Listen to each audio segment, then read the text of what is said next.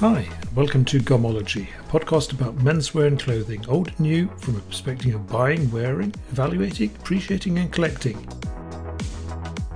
Today's episode is number 10 in the series, and today we're going to be talking about the environmental aspects of clothes, which fibres we should use, what treatments are good or bad, and I'm joined by Ingunn Grimstad Klepp, Research Professor at the Consumer Research Norway at Oslo Metropolitan University. Ingunn works with research on sustainable textiles, clothing, laundry and leisure consumption, and has written numerous articles and books on these themes.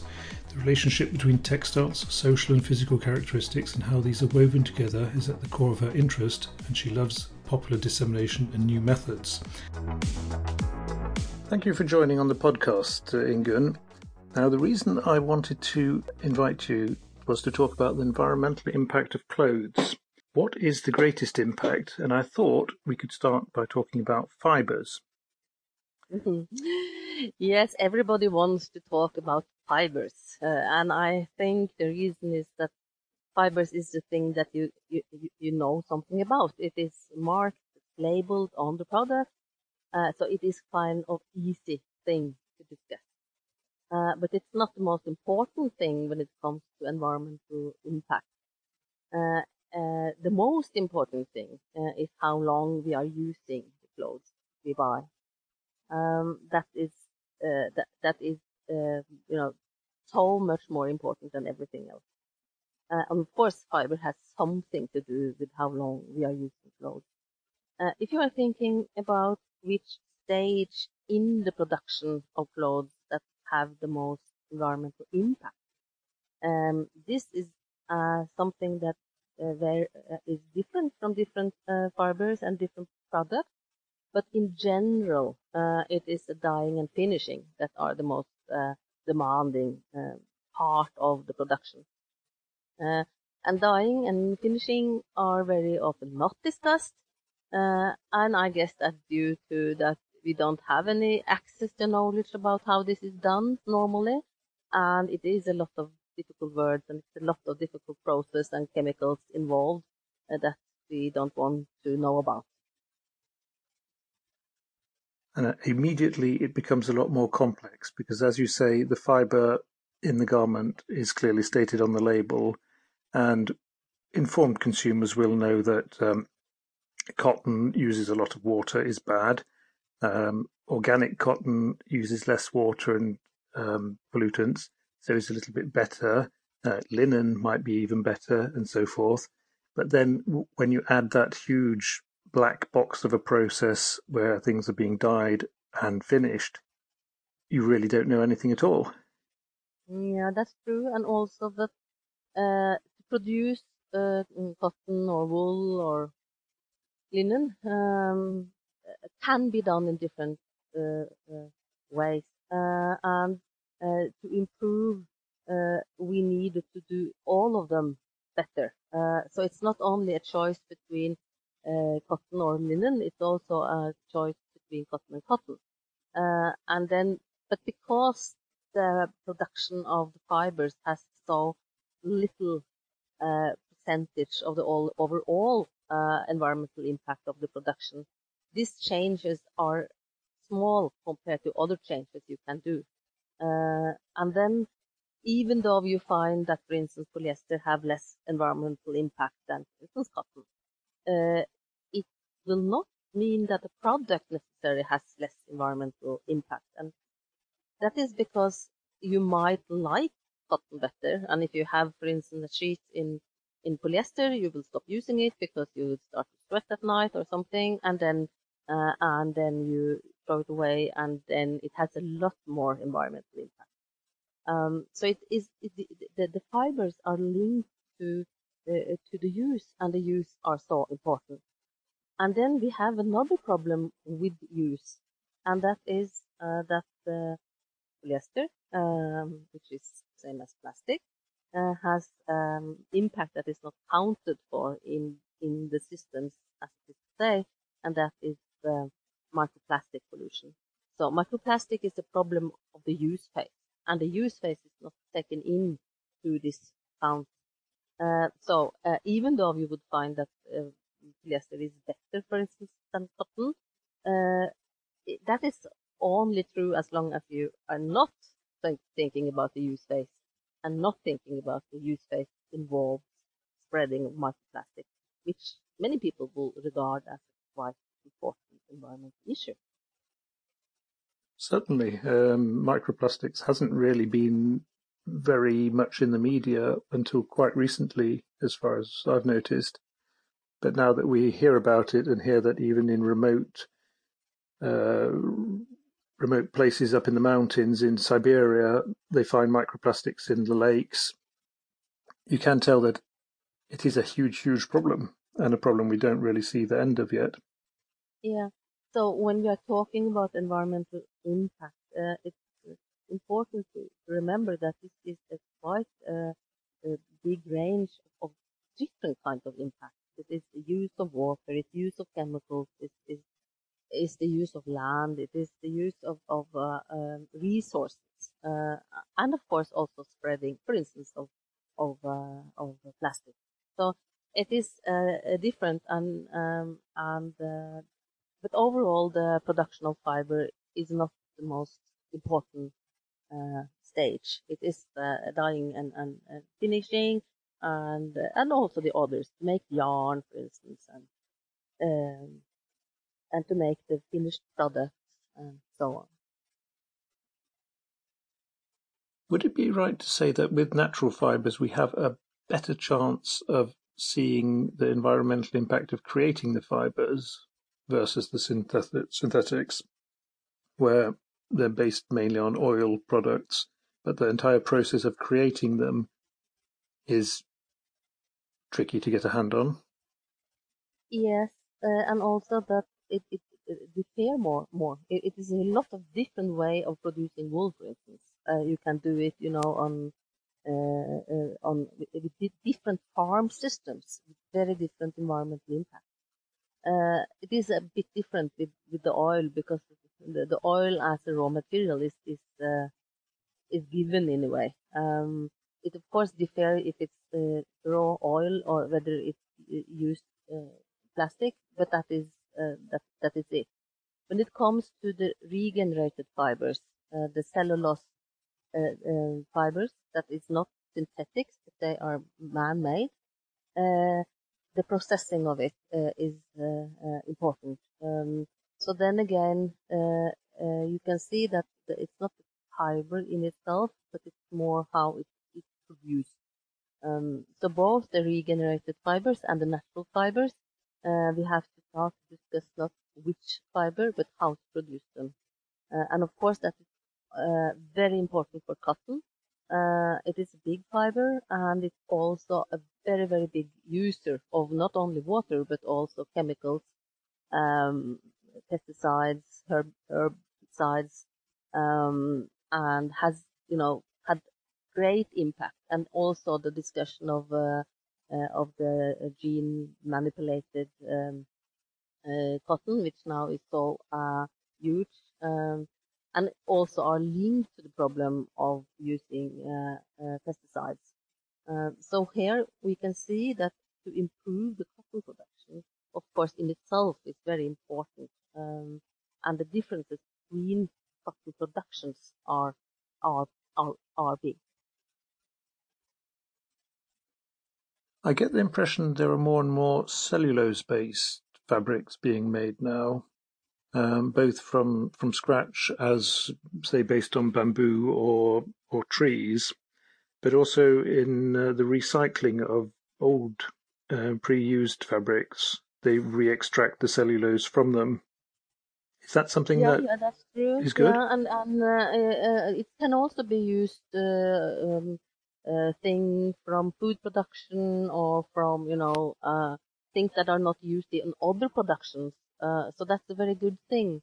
The problem with this area has been that the processing has been demanding both on chemicals and water, energy.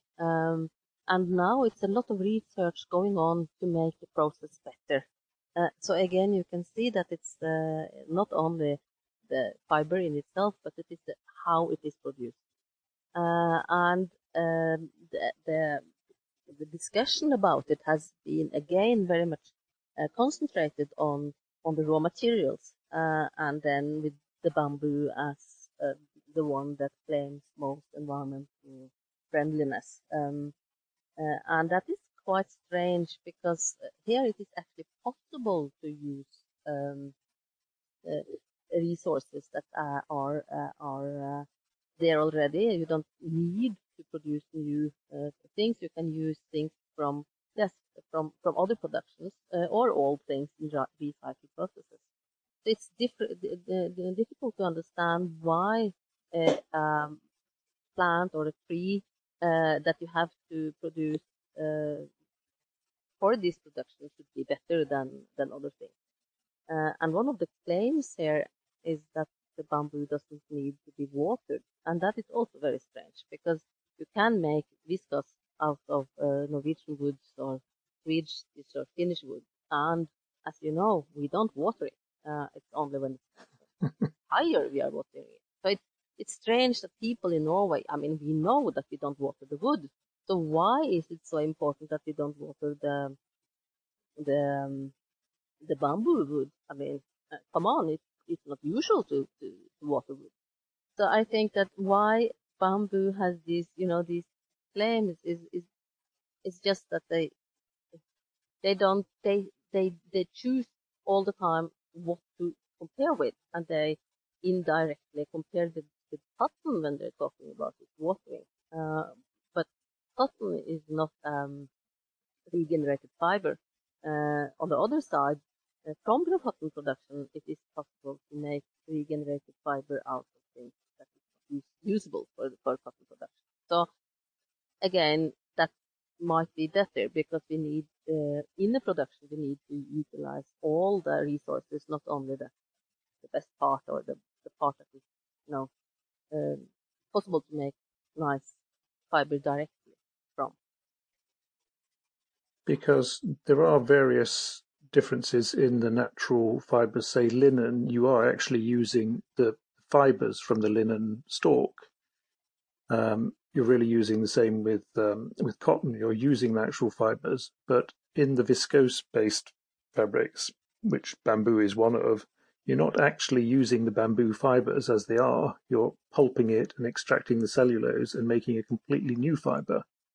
Yeah, that's true. So that's also why it's called regenerated or man-made fiber. It is not a fiber, a natural fiber.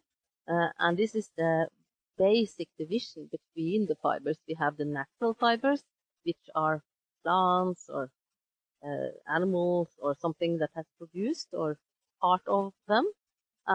Or it is synthetics, which is from the oil production, it's the same as plastic, or it is this area of regenerated, the artificial but not synthetic fibers.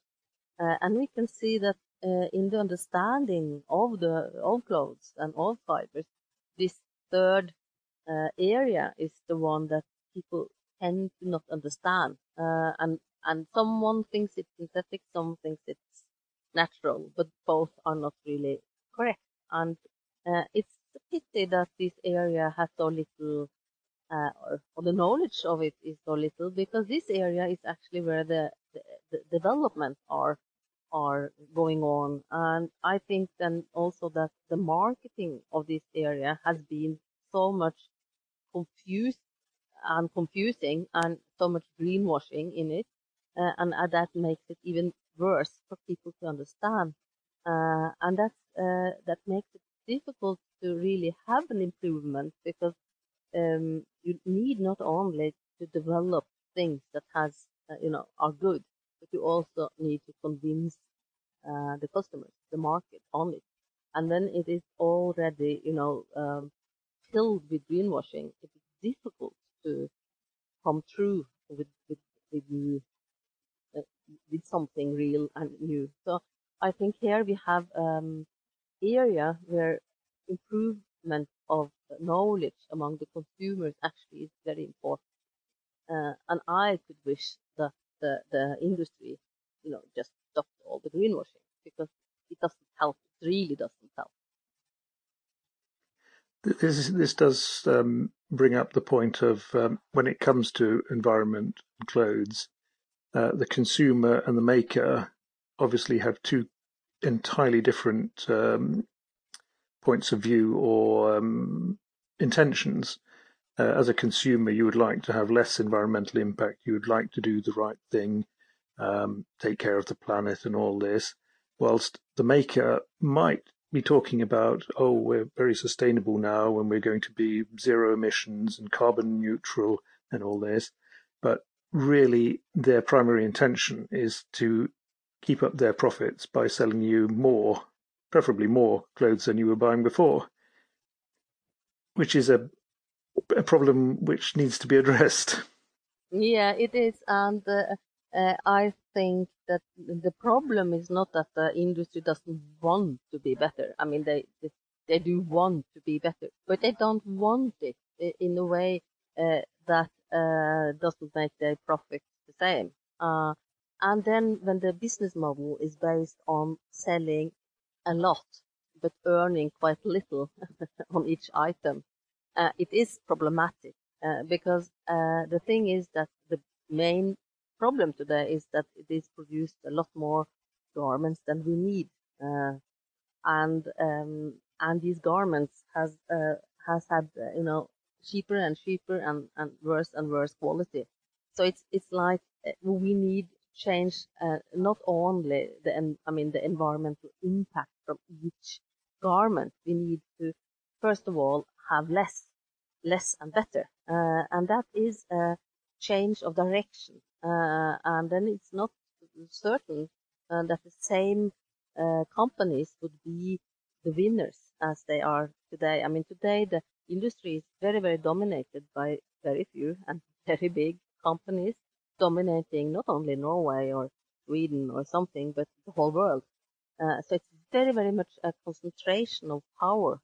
And the power that the consumer has is, as I can see, very little. It's little information on the product. It's a little choice, really. It's very much the same everywhere. And it is an area with very, very strong marketing force. I mean, it's huge, and the marketing is very little about the clothes in itself. It's about everything else than clothing. It is more about lifestyle or fashion or dreams or whatsoever, but not about if the garment would be peeling or wouldn't, or how long it will last, or yeah, things like important for the consumer to make good choices. I have noticed in, say, the recent year or so that some of the marketing goes into making you feel good by buying more when they put up boxes outside the shop where you can throw in the garments you no longer need, so they will be recycled for you, and it gives you a good feeling as you're going into the shop that now I've got rid of some garments, so now I will go in and buy some more. Yeah, first of all, it is not going to be recycled because we don't have any recycle from clothes. We do have reuse, and we do have downcycling. But post-consumer waste, as it is called, is not easy to recycle into something of high value. So we don't have that. And then second, it is not the lack of other opportunity to give clothes to reuse or sell it to reuse. So we don't need the companies to do this. So it is. I think this is also part of the way that the companies try to look green without really changing anything. And they are looking for everything that are looking green, but not really changing their business model or their impact. Because if they instead had concentrated on making better clothes, that would really be helpful. And then second, of course, stop using marketing as a strategy to tell stories instead of telling the truth. Right. When it comes to the actual recycling of clothes, it's my understanding that there really are two problems there. One is that the sheer volume of clothes that are sent for recycling. I know the Norwegian Salvation Army, they have a common place where they receive all their clothes.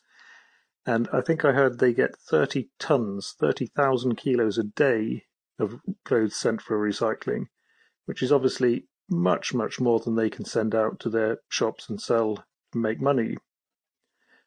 So you've probably got a major portion of that then goes to post-consumer waste recycling in Eastern Europe. The other problem, I think, which stops you from recycling clothes is that there's no uniform fiber mix in the fabrics. So you've got cotton clothes, you've got synthetic clothes, you've got clothes made of mixes of it. So you can't very easily extract the fibers and reuse them. Is that right? Yeah, it's both right and not right what you are saying now. First of all, the market for second-hand clothes are global, and from Norway, from the collected clothes in Norway, 97% is going to export. So it's not a Norwegian market. The Norwegian market is hardly anything. The market is Africa, East Europe, and so on. So when we are talking about the second-hand clothes market, that's global, and then the problem there is the division between rich and poor people on Earth. That's so if the rich people are going to have a lot, we need a lot of poor people to have someone to sell it to say it, easy. Yeah. Then it comes. Then the second is the recycling. Of course, this is linked because if you don't have a market for reuse, the clothes have to be recycled. But the recycling processes that we have today are not any good for post-consumer waste because post-consumer waste are mixed fibers, but also mixed with very many other materials like metal, for instance. Zipper is often metal. So you need someone to take the clothes apart, and this is a lot of handwork. And the processes that we do have today are in very small scale kind of businesses where it is a lot of mainly handwork to do it. It's not industry that is very big scale or mechanized or so it is like very easily this industry is overloaded with the textiles that we need or want to be recycled. We don't have the technology, we don't have this infrastructure, we don't have anything to make from it.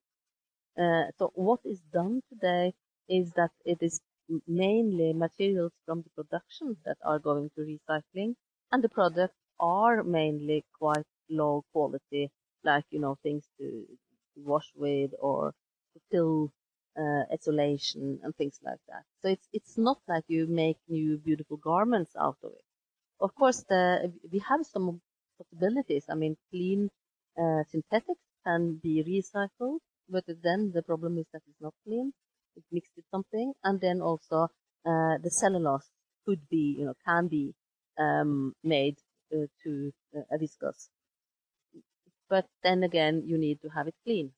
So it is a problem here with this industry that we don't have the technology, and also that the amount of clothes are growing and too big, and it will grow now even faster because the EU has decided that clothes or textiles is not going to go to landfill anymore. So everything should be sorted out. And okay, sorting out sounds good, but it's only good if you have something to do with it. If it's going to be burned anyway, it doesn't make sense to sort it out. So we do have, this problem with where to start. And for the last years, it has been a lot of research in this area, because it is a problem that we have a huge amount of waste without any, technology or any use for it. But in my mind, the solution is simple, because if you stop making all these things, then we don't have to recycle it either. So the problem here is that it is produced too much, and if you have too much, it doesn't help to resell it or to reuse it, because it's too much there also. If you have enough, you have enough. So we need to slow down and to have a production that are in line with the demand for clothing. And that is the problem. And I think that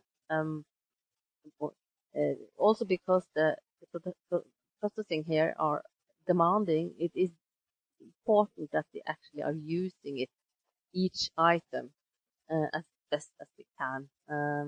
And that is our, that's the main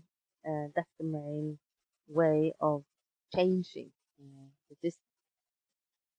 When you say we have to slow down the demand, would you say that's something that the consumer should take responsibility for, or do you think the makers also should do their part in slowing demand? I think that first of all, it is the politicians that should do that, because I think it is a lot of people out there, a lot of consumers, a lot of you listeners that really like to be a part of a better, way of consuming. But it is difficult, because when you go into a store, you don't know whether the jeans would last and serve you 1 year or 10 years. You don't know which of them would be the best one. And that's the problem. The only, clue you might have is the price, and that is a very bad clue here. So I think that what we can do is to be have more knowledge, and I try to work with that, among other things, to write a book for all the consumers, or all the consumers in Norway, because it's in Norwegian, to be more aware, and to also to know more, so they are not as easily, cheated on the market. So that is one thing, that is consumer education, if you like, to improve the knowledge, to improve the courage and self-respect in a way. And then the other part is the consumer rights. If the rights are stronger, the market will be better.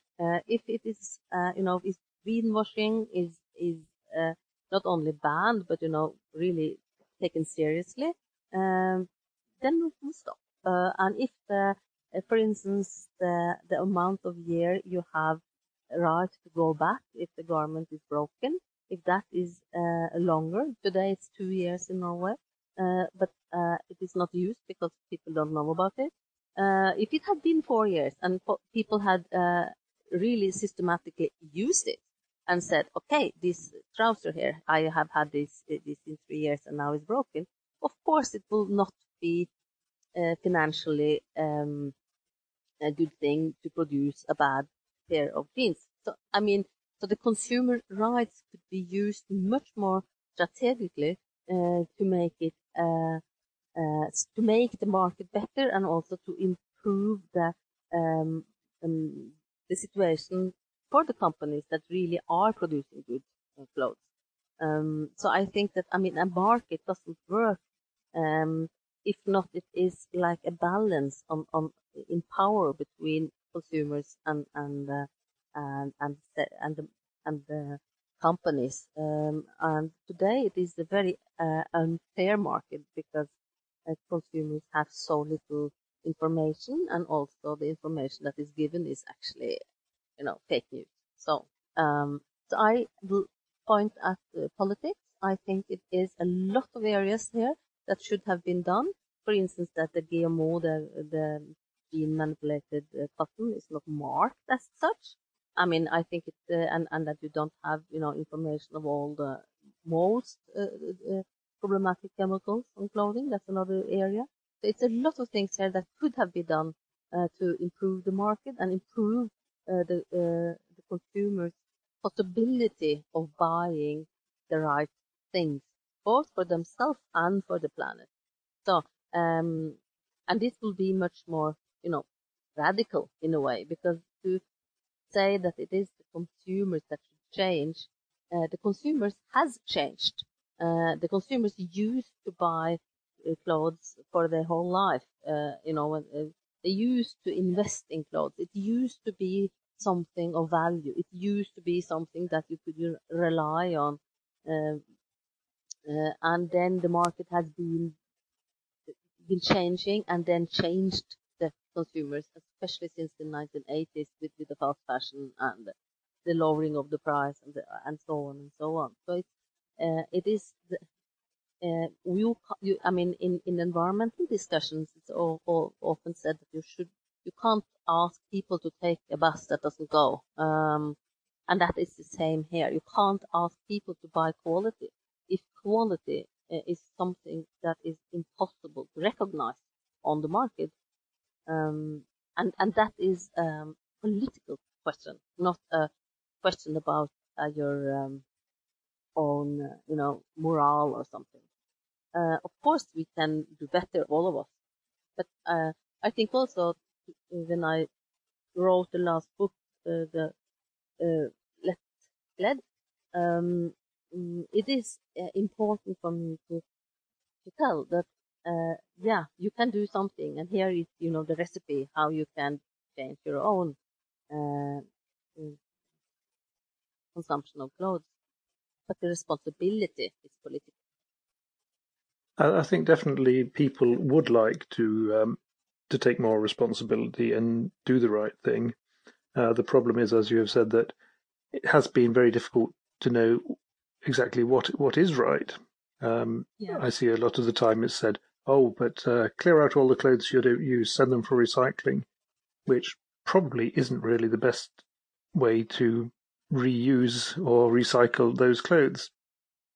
It is, it is better than something else, and that is also a problem. That it is, it's a complicated thing, because the best would be that they, that they were not there in a way. I mean, the best would be that the clothes were still in use by you. The best would be that we didn't have so much we didn't need or want anymore.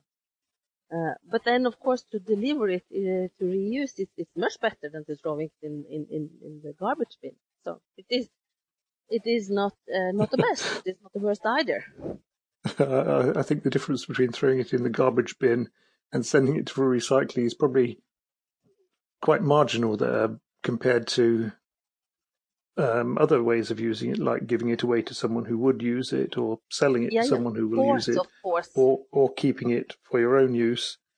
Yeah, but and that is quite interesting because the system of reuse in Norway, it is called arv, inheritance, and that is something that is very seldom discussed, even though it's more clothes that goes, private to reuse through either through, to friends and family than through commercial selling and buying. And now when the emphasis or the attention that commercial reuse, the selling and buying of used clothes, have so much, attention, it is a question whether this is then coming as instead of giving it to friends, or if it's coming on top of it. If it is this something that will change how much it is reused, or if it just changed that someone is earning money on it. I mean, that's the question, and I haven't seen much research on that. I think children's clothes tended to be of better quality before. and hence they were easier to inherit down through the families. I know from my own grandchildren now that we like to give them good quality wool clothes that then the rest of the grandchildren can use. But I see also that, like for adult clothes, children's clothes have become so cheap now that you can't really understand how they can be so cheap and still be made and in the shop and they're making a profit. So the quality clearly isn't as good as it could have been. Yeah, it's a big question. First of all, yes, it is a lot of bad quality out there, but it also many clothes that are the same and then they are sold with very different prices on. So it's not that everything expensive is better, and that makes it more difficult to find quality in a way. And then clothes being better before, yes, also because they were produced differently. So it's a lot of things that has changed, and to have clothes that are both technically strong and also socially durable is a very good thing, because the clothes then can be worn for a long time. They have a higher value on the second-hand market or to inherit, and also they are worthwhile repairing. So it's a lot of good things with better clothing. So we need a system that actually promote better clothes.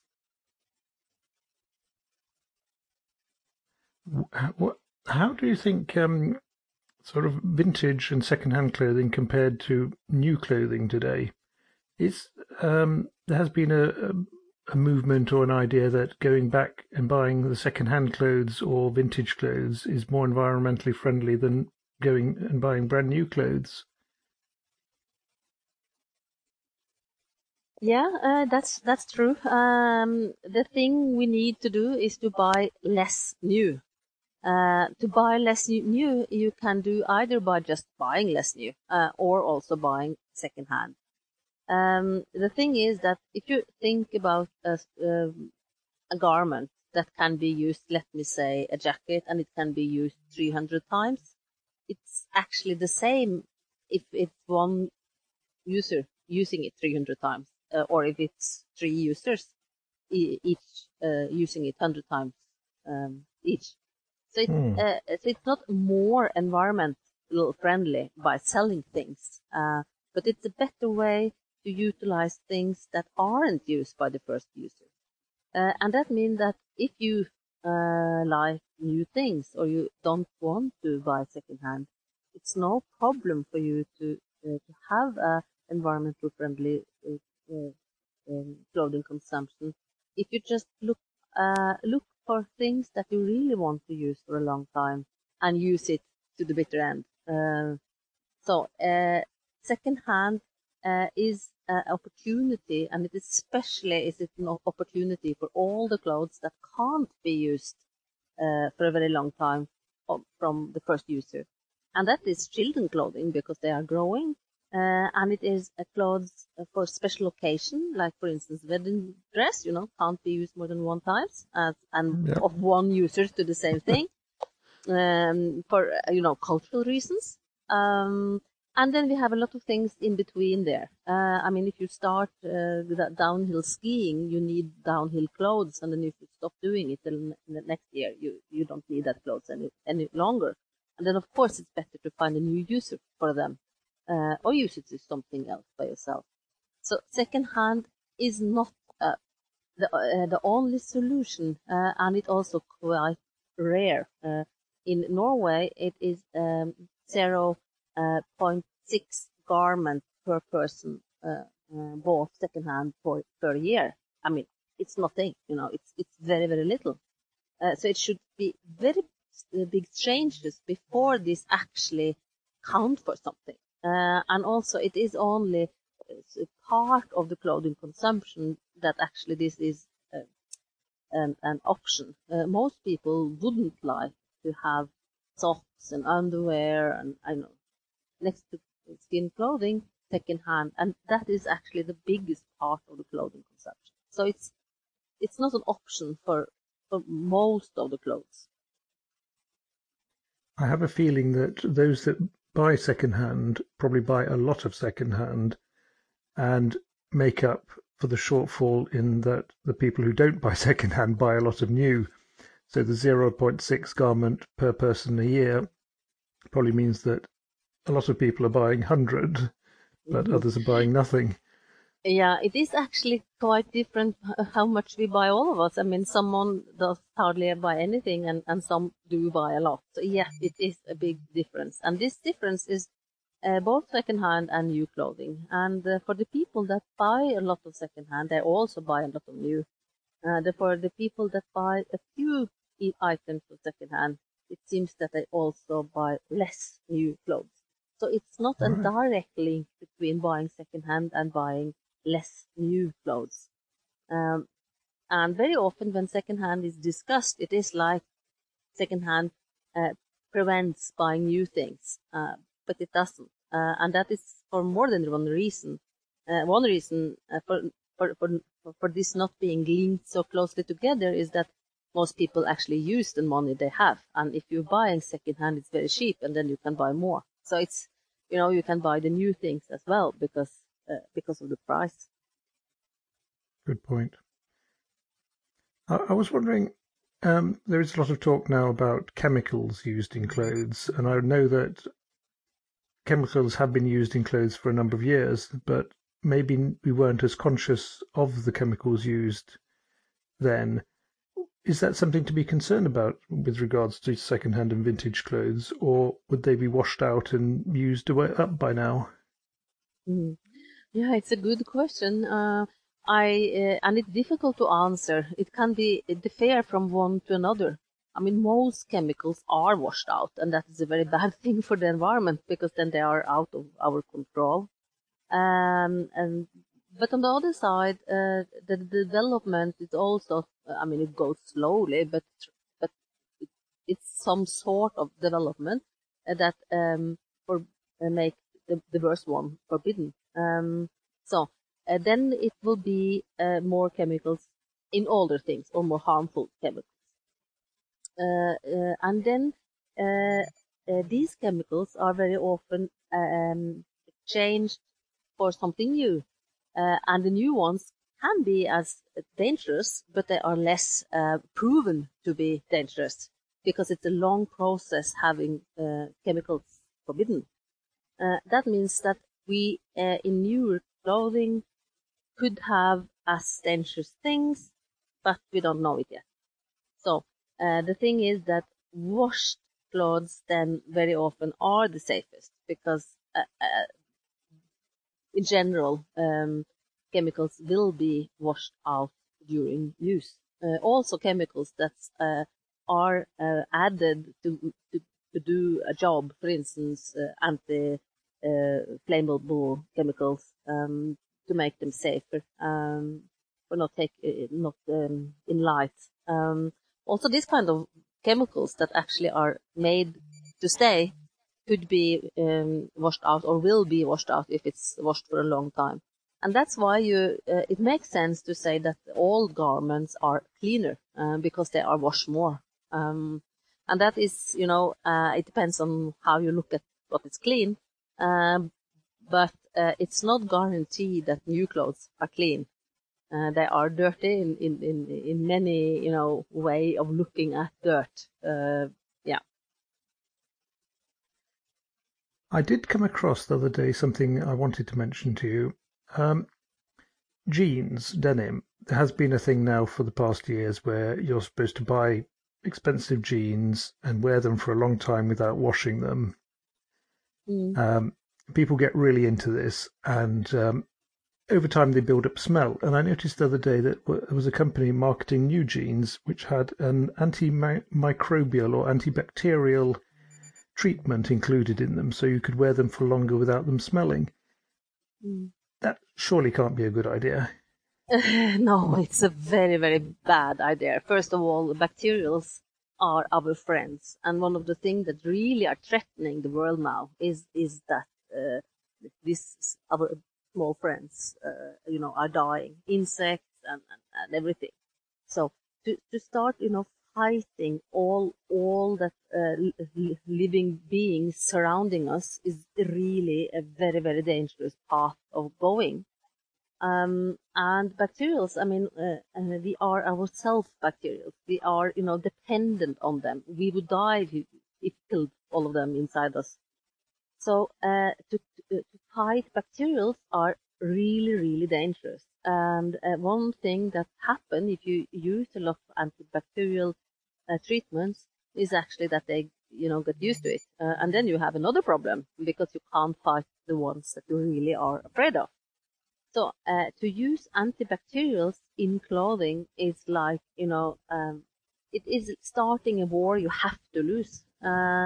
So very good advice is to stay away from everything that is marked with antibacterial treatments, and also stay away from things that are not marked with it, but that you think would contain anyway, because chemicals aren't when the producer aren't obliged to mark what they are using. I mean, we don't have a content of what clothes are made of, only the fibers.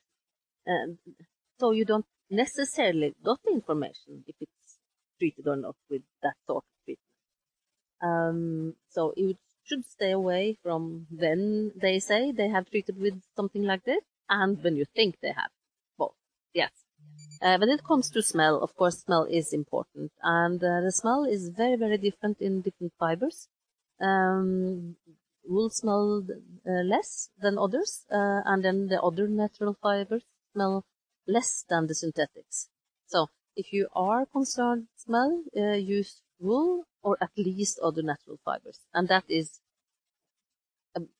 a easy rule, and that will also then give you opportunity to wash your next to skin garments less if they are of wool.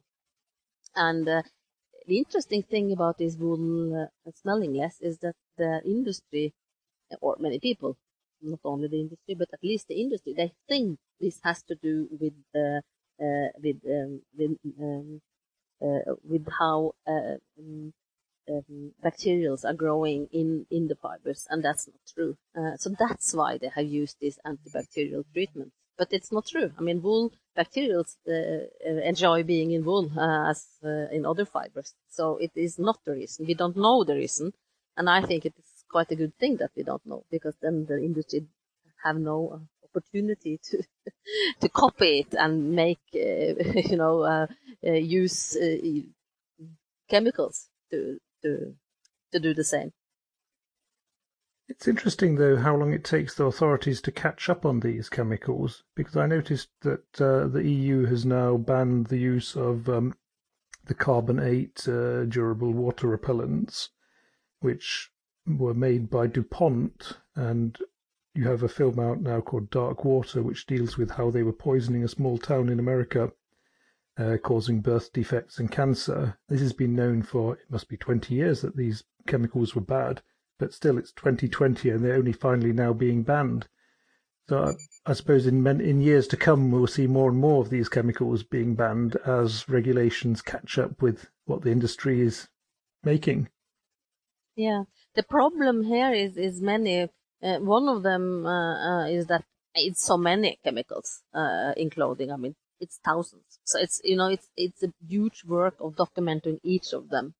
The second problem is that when you are banning one, it's easily to replace it with something quite similar, but that's not been researched that much yet. So it's so the problem is that you often change to something else that could be as worse, very often not as good when it comes to the performance, what they are there to do. A good example of that is these waterproof jackets or trousers, that is very popular in Norway with all our outdoor activities. These kind of treatments make these garments very functional. They are not, they let the humidity from the body out, and they are light, and the water is kept out, and so on and so on. The new chemicals used are less efficient, but they might be as dangerous as before. So it's not. It is a very time-consuming and work-consuming way of doing it, and I think that it should have been opposite. It should have been that everything you use should be proven not being dangerous, and that is, the opposite way of making something legal. Today, everything is legal as long as you can't prove it's dangerous. So the system is somewhat wrong, because the chemical industry are capable of making new things all the time. So it is like it's like an endless process of targeting the worst ones. So really, the regulations will never manage to catch up with the industry as long as the industry doesn't want them to catch up. Yeah, if they are not banning big groups of chemicals instead of single out each of them. I mean, working more closely with groups.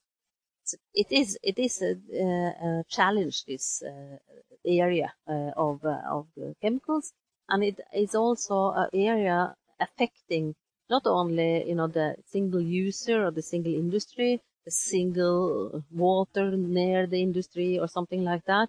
It's actually affecting all life on Earth. It's underwater, on land, in air. It's everywhere, and we don't have, we have 400 or something chemicals now in our bodies, and that's when I was a child, that was 40 or something like that. So it's in us. It's not only outside the place you can isolate and say that lake is filled with this or that. It is everywhere in us, inside the babies when they are born, inside the way that we are reproducing, for instance. So it is a huge challenge, and it's both environment and health, and it's a lot of diseases that has been growing and that are suspected to be caused by this increase in use of chemicals. Good Lord, that is food for thought indeed. Now I see we're about halfway down the list of things I wanted to talk to you about, Ingunn, and I see time is rapidly running out. So I think maybe we should call it a day now and maybe get back again sometime soon. Yes. You decide. It's your blog and it's your it is your ideas. So I think maybe that's a good idea, and you are welcome to call me in the end of next week, for instance. That would be. That's great. Good. Yeah. Thanks a lot, Ingunn, and we'll talk again soon. Have a lovely day. We will. Thank you. Goodbye. Bye-bye.